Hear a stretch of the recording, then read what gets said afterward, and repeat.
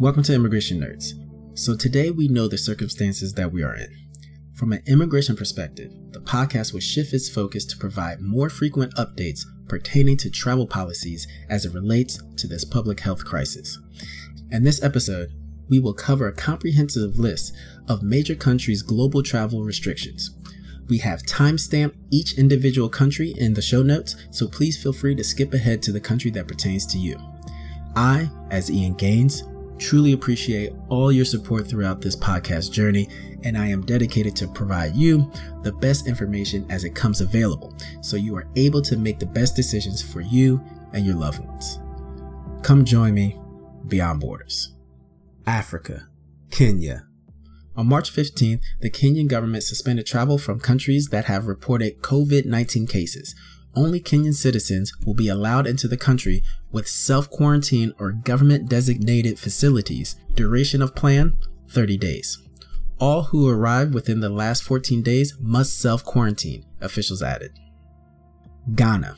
Effective March 17th, entry is suspended for travelers from countries that have recorded 200 or more cases of COVID-19. Anyone entering Ghana will be subject to a mandatory 14-day quarantine. Morocco.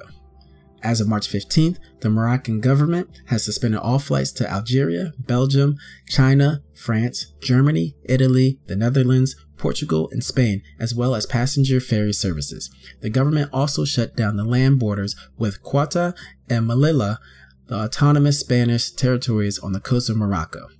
Travelers arriving in Morocco will be asked to fill out a health questionnaire on arrival and may be subject to temperature and other screenings. Namibia. On March 14th, Namibia announced that it would be suspending inbound and outbound flights from Qatar, Ethiopia, and Germany for 30 days. South Africa.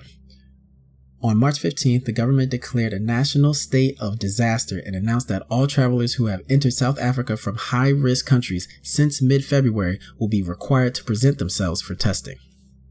Australia and New Zealand. Australia. On March 15th, the Australian government announced that all international arrivals will have to self-isolate for 14 days and that cruise ships arriving from foreign ports will be banned for 30 days.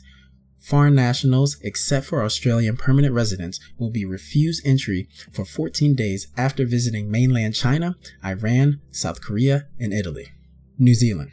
On March 14th, New Zealand announced tight border control that include requiring all incoming travelers, including its own citizens, to self-isolate for 2 weeks.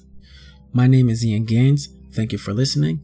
Please stay tuned as we update frequently in the coming weeks. See you next time.